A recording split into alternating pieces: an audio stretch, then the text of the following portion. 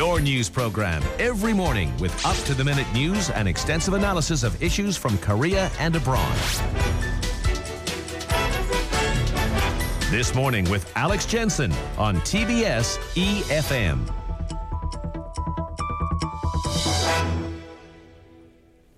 And we continue now with the news that I'm sure you came across in some respect, at least this week. Earlier this week, US President Barack Obama and Cuban President Raul Castro standing side by side during a groundbreaking meeting between the two governments. Obama emphasizing that this is the beginning of a new era of cooperation. Is that really the case, though? Let's discuss with Dr. Marc Chernick, Professor of the Practice of Conflict Resolution and Human Rights at Georgetown University's School of Foreign Service, also the Director of the Center for Latin American Studies there. Good morning from Seoul.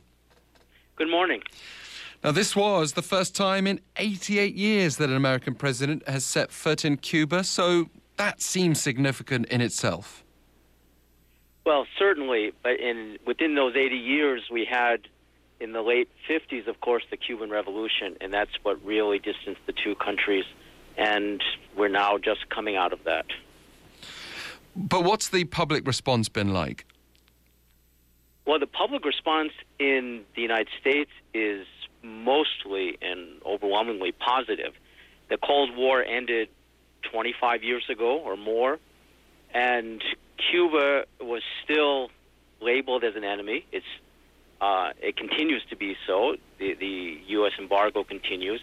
And yet President Obama had the foresight and courage to try to bridge the gap between the two countries. Relations were restored earlier this year, or actually it was last year it was restored, and they planned this visit. His arrival on the island was very well received. Cubans overwhelmingly supported the visit. Both sides are determined to end the hostility and to promote a new era of relationships. Why did it take so long, though? Well, it's a hard question. This should have happened really when the Berlin Wall fell down in 1989, or when the Soviet Union collapsed in the early 90s. One expected that, and yet 25 years went on, no opening. The main reason for that, at least what the common analysis here in the United States is that there is a strong community of Cuban Americans, mostly in the state of Florida, and that they're important electorally. They're important to the election of U.S. presidents, and they have political influence. And no one dared to challenge the power of the Cuban lobby in Florida and in the United States. Yeah, Obama did. Marco Rubio came out recently and suggested that he was very firmly against what President Barack Obama is doing. Can you better explain for us the agenda of that Cuban lobby that you referred to? Well, after the revolution in 1959, there was a mass exodus from Cuba. And then over all these years, the United States has received hundreds of thousands of Cubans. There's a policy here in the United States saying if any Cuban that steps foot on U.S. soil is automatically granted access to a residence visa. It's the only country in the world that has that. And so Cubans have come here, and the U.S. has supported that. That community has been, and particularly in the 60s, 70s, 80s, 90s, implacably hostile towards the Cuban government, implacably hostile towards Fidel Castro. And they gained political power, and they gained political strength, and they gained economic strength. But a generation has gone by. What we're seeing is that the children of the Cuban exiles, they're curious. They want to go back. And one thing that's happened over the last 20 years is that Obama and indeed his predecessors, going back to President Clinton, began to make it a little easier for Cuban family members to travel to Cuba. So one suspects that, and I think what we're seeing is that the Cuban community was once very much Republican. This time, the last two presidential elections, they voted for Obama. And we're seeing the Cuban community is changing. The younger generation wants the opening. And Cubans want to go back to Cuba, and now they want to invest in Cuba. How far could comparisons be made with the situation with North Korea, for example? I mean, there are obviously some similarities there. And now with this approach of friendliness, even in the face of economic constraints, if that really is to open up relations between Havana and Washington, it could set a precedent for other diplomatic standoffs around the world. It's possible, but there's a major difference, and that is Cuba basically had already opened up to the world. It had completely reintegrated into Latin America. It completely reintegrated into global commerce. It completely reestablished ties with Europe, with Asia, China, with India. The United States was the odd man out. The United States alone endured the embargo. There was a time when all of Latin America, except for Mexico, enforced the embargo on Cuba, but that disappeared 25 years ago. And so the United States was alone. Cuba was not isolated. So, that's not the case of North Korea. Mixed signals then to Pyongyang.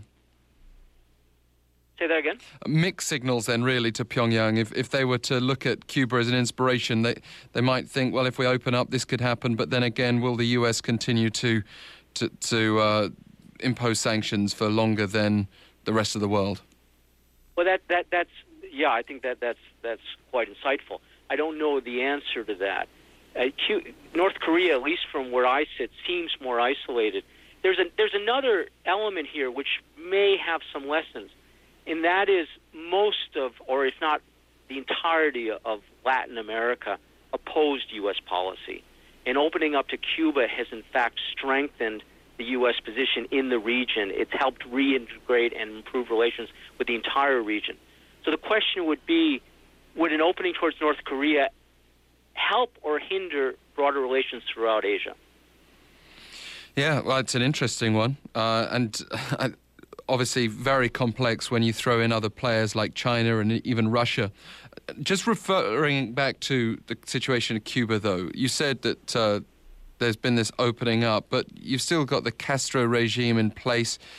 The older brother, Fidel Castro's attitude towards the United States has been reportedly different on a continued basis to that of Raul Castro. Are there not human rights concerns ongoing? Yes, there certainly are. And when I said opening up, what I was referring to is Cuba's relationship to the rest of the world.